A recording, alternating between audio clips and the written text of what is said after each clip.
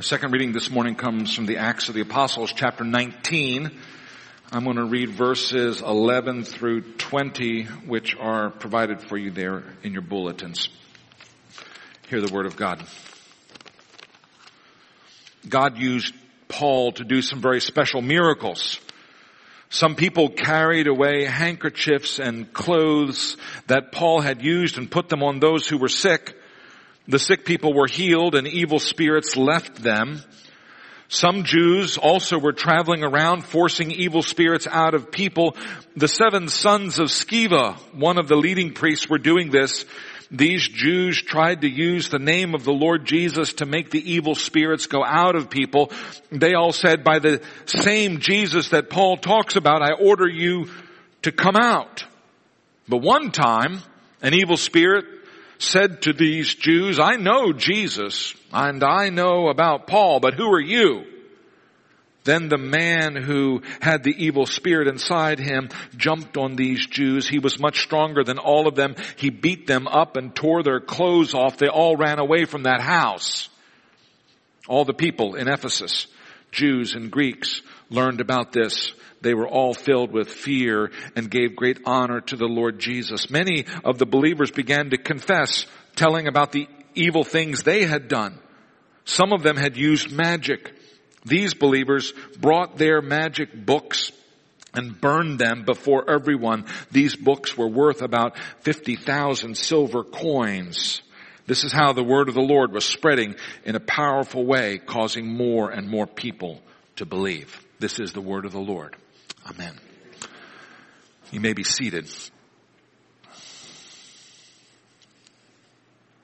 Let's join our hearts together in prayer.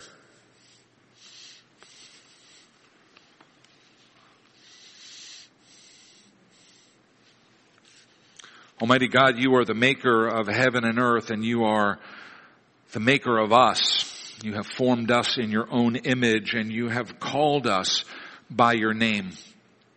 You've called us to gather here this day. You have made known to us the saving work of Jesus Christ in our lives. And so we respond to your invitation. We gather here joyfully, expectantly. We gather here to sing your praises and to offer our prayers up to you. We also gather here to listen to your word proclaimed. We ask that your Holy Spirit would be present in the midst of the proclamation of your word. We pray that your Holy Spirit would bring to life these ancient words that lie on the page. Father God, our hope is in you alone.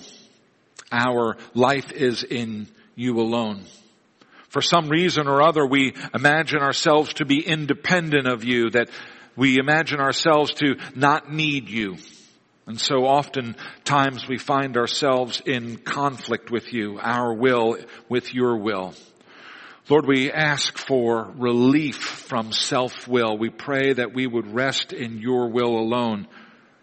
Lord, we know from experience and from your word that when we live according to your will, we in fact live more fulfilled and more satisfied. And yet, something in our nature calls us away from that time and time again. And we pray your mercy and your forgiveness. We pray that you would continue to persist with us and keep after us. We pray this day as we gather as your people that we would be united as the body of Christ, that we would not only be joined to you, but that we would be joined one to another, that bond of fellowship would be rich and true and deep. I pray that we would love the body of Christ and that we would love one another even as we love you.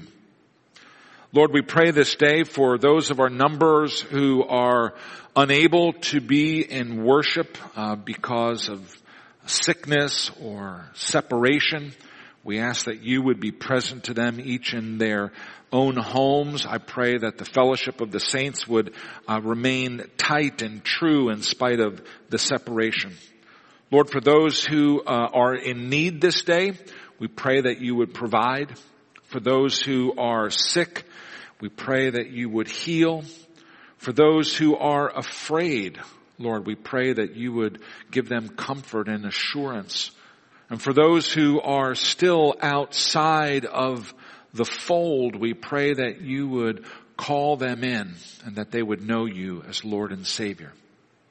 Lord Jesus, we offer all of these prayers to you, knowing that you are a God who desires the prayers of his people. You are a God who desires to be in a relationship with us, and so we talk to you this day. We pray all of these prayers in faith and in hope, and we pray them in the name of Jesus, who taught us all to pray, saying, Our Father, who art in heaven, hallowed be thy name.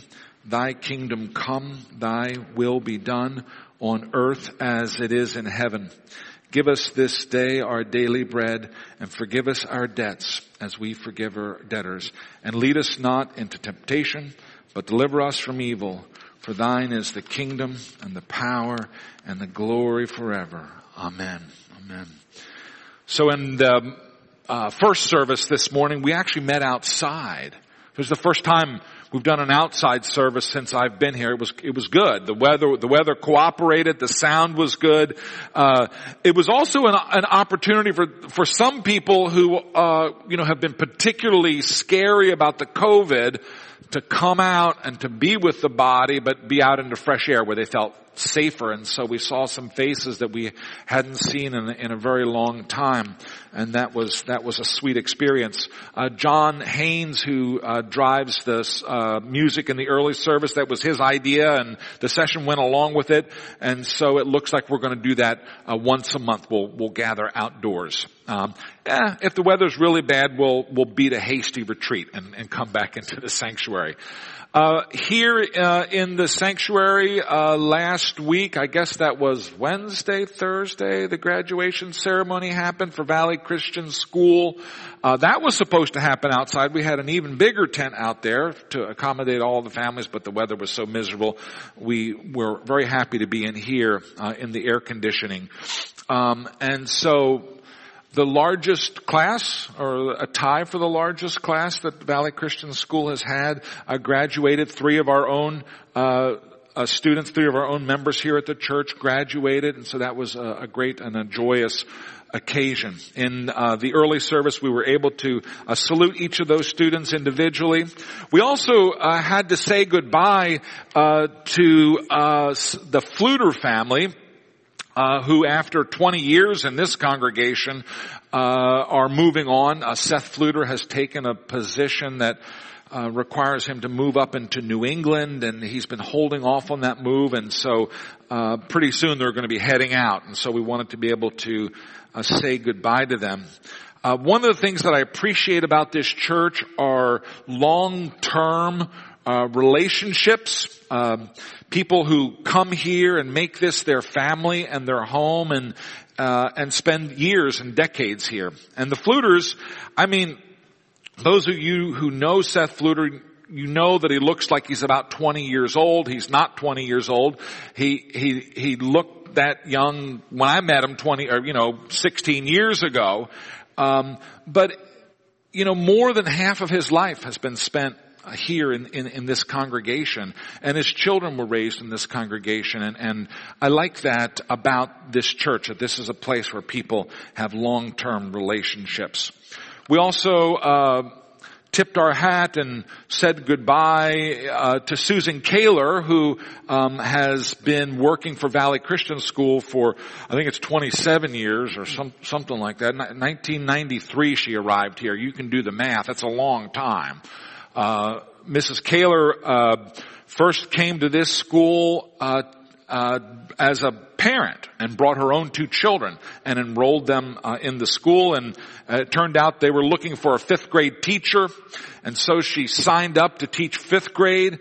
And then 6 years later, in 1999, Pastor Doug Hookey said, you're going to be the new head of school, because the previous head of school, the first head of school, Sue Lind, was retiring. And so in 1999, she stepped into that role.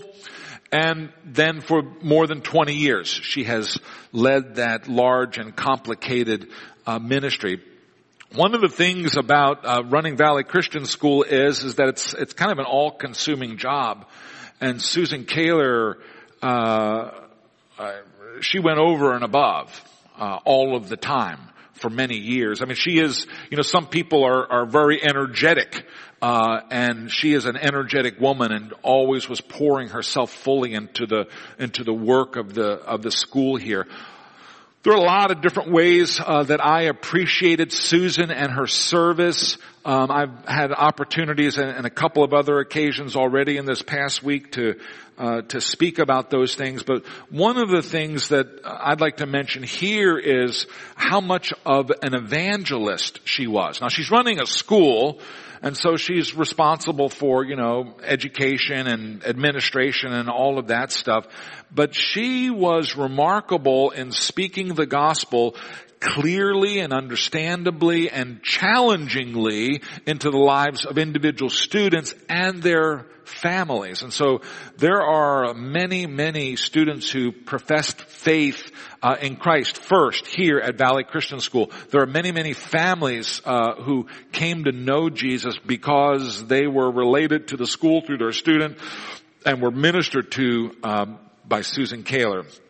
So she is retiring. Her husband is retiring this year as well. I think they will remain active in 100 ways. These are not people who are going to, prop their feet up and have nothing to do. But one of the things that Susan's retirement has caused me to reflect upon is this reality that we only get a certain number of days.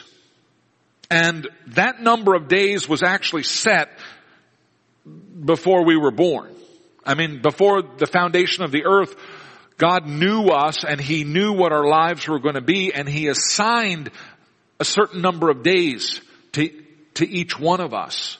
And that makes each day of our life, first of all, it's not accidental. If you are alive, you're alive because God wants you to be alive.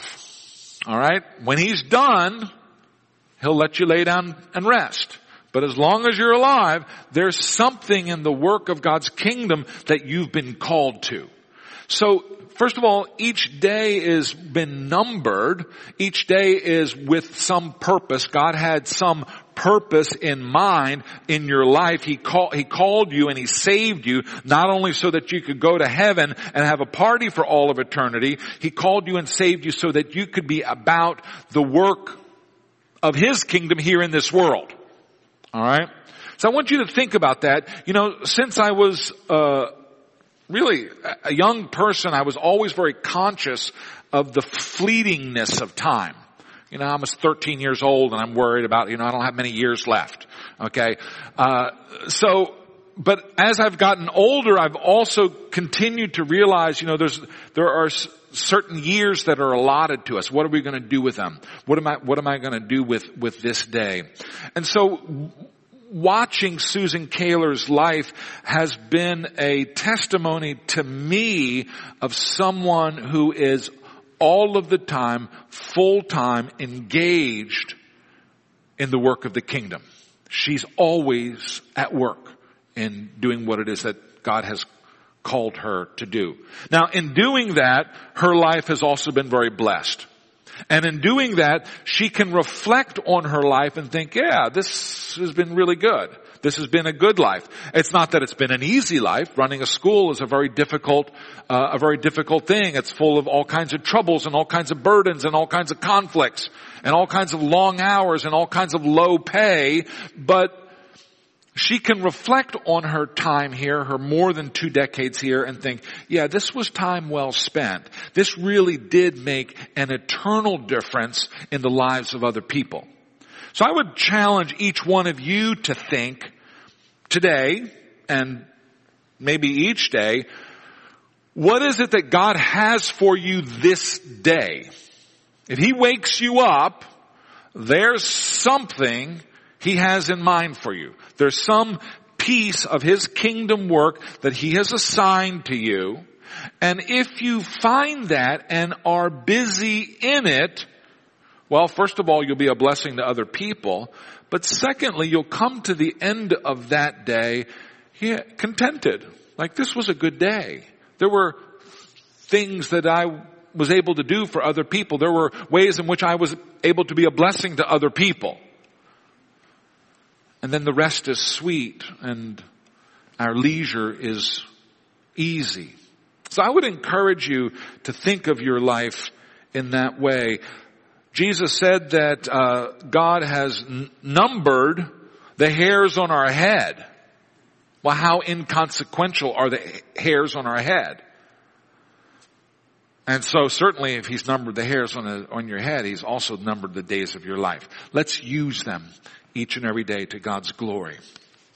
What I want to do this morning is take a look at this passage, Acts 19, talk about it a little bit historically, but there's just really one point that I want to lift up in this passage. So if you would open that there in your bulletins, you can follow along with me, and maybe what I'm saying might make a little more sense to you if you have it there in front of you. So we are in the third missionary journey of the Apostle Paul. Paul is in the city of Ephesus. He's going to be in this city for 2 full years. This is the place where he stays the longest. All of you know the letter to the Ephesians. That will be a letter that he writes to this church in later time after he's left the church. So this is a place where he is very invested in a long-term ministry. Ephesus is also kind of a special place in the ancient world in terms of being a worship center. Okay, a worship center for other gods and other things. It was a place that had a Jewish population, so they had a synagogue there, and so naturally Paul began his preaching in the synagogue. At some point, Paul's preaching in the synagogue comes to an end. They've had it, we've already heard what you're going to say. We're not buying it, and so then Paul moves to a kind of a public lecture hall where he rents the lecture hall and teaches there every day. In verse 11 we read, God used Paul to do some very special miracles. Some people carried away handkerchiefs and cloths that Paul had used and put them on those who were sick, and the sick people were healed and the evil spirits left them. Okay, this is a very kind of odd story. Okay, so we're accustomed in the New Testament to have these accounts of healings. Jesus would heal people. He would lay hands on people, and the apostles would heal people, lay hands on people, pray for people, and remarkable things would happen. Unbelievable diseases and afflictions would be resolved. Dead people, in fact, would be raised. Not resurrected, but raised at that point. And so we're accustomed to that, but in this case, Paul's not even present. So he's got a handkerchief. I mean, maybe he used it to wipe his brow and somebody takes it off over to someone else who's sick some other place and puts the handkerchief on him and somehow the person is healed. I don't know what you think about this, except, maybe you just need to wonder at the supernatural power that was going on in this place. Obviously, the faith of the person who's being healed is a piece of this, and yet God has chosen in this rather unusual and remarkable way to do a kind of a second-hand miracle. The mere cloth that touched Paul then is involved in the healing of other people. One of the things that's important to recognize is that in the New Testament, all of the miracles are there to draw attention to the message that's being preached and not to the miracle itself. The function of the miracle is not to draw attention to the miracle, to the healing, to the feeding of the 5,000, to the calming of the storm. It's not about that, but those things are a sign pointing to something else. And that something else is the Word of God. It's the preaching of the apostles. It's Jesus himself. Okay? So they're called signs. Signs and wonders. Okay, these are the New Testament words for these miracles. But a sign doesn't point to itself. A sign's pointing to something else. If I have a big sign with an arrow on it that says Jesus this way, and I spend all my time looking at the sign, I'm missing the purpose of the sign. I need to turn my attention to wherever Jesus might be. And so the miracles are not the point of this story. The miracles are simply redirecting our attention to something else that's going on. Now, sometimes miracles are so wondrous that they can be distracting. First time I went to Las Vegas. Actually, it's the only time I went. The first time I went to Las Vegas. Raise your hand if you've been to Las Vegas. Okay. It's a crazy place. So I land in the airport and you get a rental car and then you go drive, and my hotel was on the Strip, and the Strip is gaudy, of course. You've all seen pictures of it, and it's got billboards, but the billboards are billboard-sized televisions, which is like very distracting. Okay? I guess if you live there, you're used to them. But for me, the first time, there's something that's 50 feet across and it's moving, and I don't know, dragons are flying through the air and all kinds of things that are designed to attract your attention. I think these miracles that were going on were wondrous in this same way. I thought I was going to wreck my car. The sign was so distracting.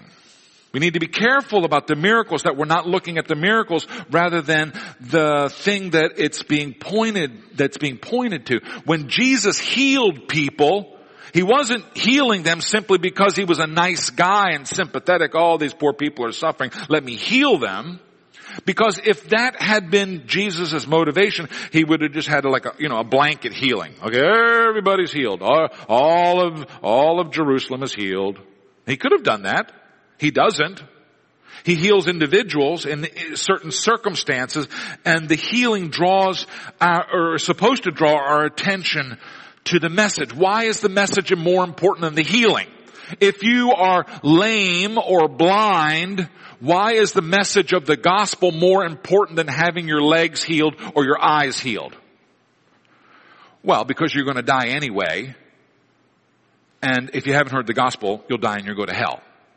Great. You get your eyes healed, but you go to hell. What good does that do you? All right. So the healing of your body is not the end game. It's not what it's all about. Okay. It's the healing of your relationship with Christ, which is what's important here.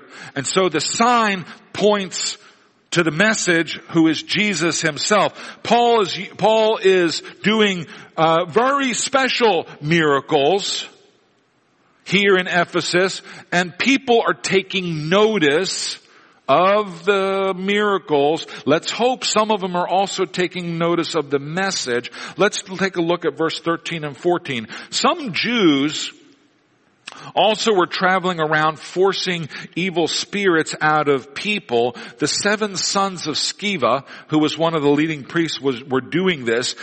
These Jews tried to use the name of the Lord Jesus to make the evil spirits go out of people. They all said, by the same Jesus that Paul talks about, I order you to come out. Okay, so these are healers. They're faith healers. They're non-Christian faith healers.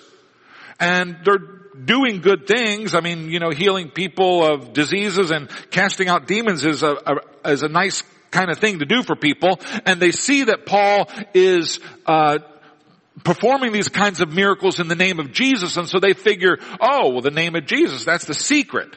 That's the magical phrase. Let me utter, in the name of Jesus, be cast out.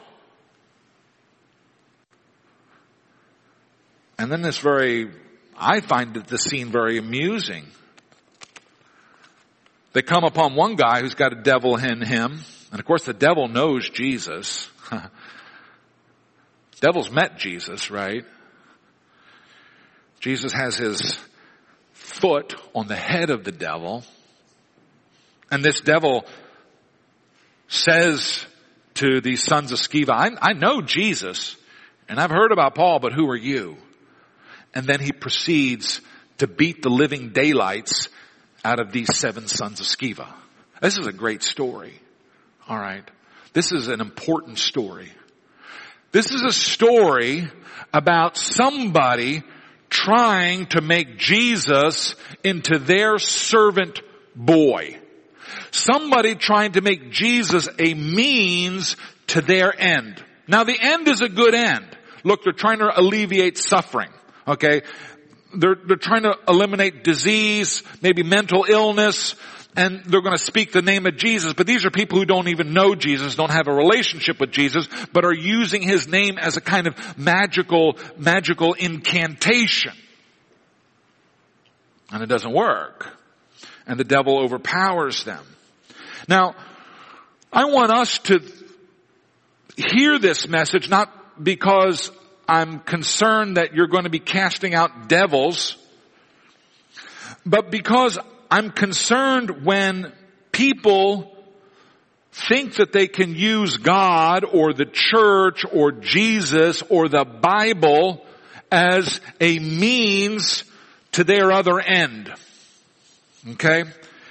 There are non-Christian people who sometimes accuse Christians of simply being primitive, as believing in magic. They misunderstand the relationship between magic and faith, because they see this power that both of them somehow involve. But biblical religion always subordinates the power of God to the will of God and not to the will of man. So in magic, if I say the right formula, abracadabra, alakazam, certain things are supposed to happen. The sons of Sceva have used the name of Jesus as a magical formula. In the name of Jesus, be gone, or something like that. Alright? Jesus is not a genie. Jesus is not a spirit under your control. And if you try to do that, you're looking for trouble. Biblical religion has always been different from magic because the biblical religion is always about the glory of God. What do the sons of Sceva want? Well, what they want is power over nature, over spirits. They see that Paul has a certain kind of power. Oh, let's use the incantation that Paul is using. I want that power. Remember the individual who wanted to buy the power of Peter. Okay, same thing. I see that these people are doing remarkable things. Let me have that power that you have. We need to be really careful to not use God for our power. And I mention this really in a political context. There are people who drag out Jesus and drag out the Bible and drag out the church to promote a political agenda. Okay? It happens on the left and it happens on the right. The invocation of the name of Jesus to kind of turbocharge some kind of political something that I'm after. Some kind of power play that I want. I want to be in power. I want to be elected. Let me name the name of Jesus. Okay? We want to be really, really careful about that kind of thing. Here's the thing about Jesus' kingdom. Jesus' kingdom is not of this world. Anyone who's building anything in this world is not building the kingdom of God, because Jesus is very clear. My kingdom is not of this world. Alright? There are good things that we can do in this world. We could alleviate suffering. We could work on mental illness. We could feed the poor. But the kingdom of God is beyond this world. The kingdom of God is going to be realized in the new heavens and the new earth. And the only transit from here to there is by a saving relationship to Jesus Christ. And so if I subordinate Jesus to my political agenda, rather than recognizing that Jesus is the king and I serve him, then I also subvert the gospel. Because the gospel is the message that, hey, if I get down on my knees and recognize Jesus as the king, I can have a renewed and reestablished relationship with God the Father. This whole world can burn up and go away, and it will one day. You can do all you want to shine up this world and make it better. This world is passing away. But what you want to make sure is that you have a saving relationship with Jesus Christ by faith saving relationship with the Father by faith in Jesus Christ. Okay? And we are not going to subordinate Jesus to our politics. There was a fascinating article that was published in Atlantic Monthly a couple months ago. It's by a fella named Shadi Hamid. So he's a Muslim. And he's an American Muslim. And the article is titled, America Without God. America without God. So we're entering this new kind of chapter in our history where the number of people who are out of the closet atheists is climbing. Okay, more and more people are comfortable not claiming any faith at all. And what's happened simultaneously with that rise of atheism in this country is that our politics has become more intense and frankly a little bit crazy. Let me read a couple lines from this article, and I would commend it to you. You can find it on the internet. American faith, it turns out, is as fervent as ever. It's just that what was once religious belief has now been channeled into political belief. Political debates over what America is supposed to mean have taken on the character of theological disputations. This is what religion without religion looks like. I'd like to warn us about this, okay, that our politics, we're not winning one for Christ in our politics. Okay? All of our political interests, whether we're left or right, are way subordinate. Okay? God gives us government as part of God's common grace. We want the trash picked up. We want the fires put out. We want the borders protected. But all of that is subordinate to the transcendent and eternal message that God is offering us in Jesus Christ. Okay? And if we live in a world without a God, then what's left? All that is left is politics. And that's why godless people raise politics to such a pitch, to such a frenzy, because there's nothing politics is all about organizing human society for human well-being. Alright? And if there's nothing transcendent, if there's nothing after this life, if there's nothing bigger than this world, then politics is your biggest thing. Politics is your religion. Beware of people who make politics their religion. The sons of Sceva thought that they could put Jesus or the name of Jesus in their employ. Be careful. Be warned against politicians who will use the name of Jesus in their employ to promote their political agenda. Now, in verse 17, I want to draw your attention to this. All of the people in Ephesus, Jews and Greeks, learned about this episode. They were filled with fear and gave great honor to the Lord Jesus. Many of the believers began to confess, telling about all the evil things they had done. Some of them had used magic. Okay? And then they burn all of these magic books, 50,000 silver pieces worth. Okay? We're assuming that each one of those silver pieces is a day's wage. So I don't know how much you make in a day, but multiply that by 50,000. That's how much was destroyed. They had these little magic books, and the magic books were mostly little incantations, things that were able to do certain things for you. You want to find your lost keys? You say this little prayer. You want to take care of this health problem? You say this little prayer. You want to have prosperity and fertility? You say this little prayer. Okay, this is a magical approach to religion. All right. Our God is a God who has made everything for His glory. He's not to be used by us. He's to be worshipped.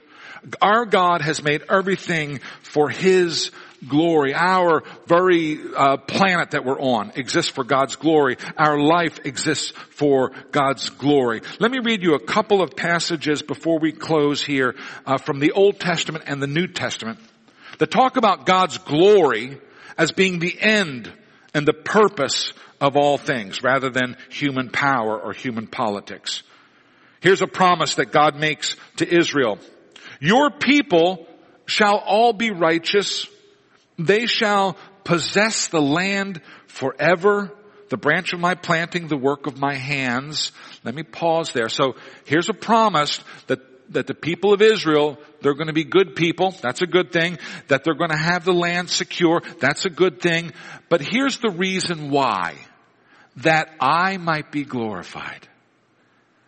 The only reason God wants a righteous Israel, the only reason God wants a secure Israel is that God might be glorified. It's not about Israel. It's not about the people. It's about God. Here's another messianic promise. This is a passage that we often read during the Advent season.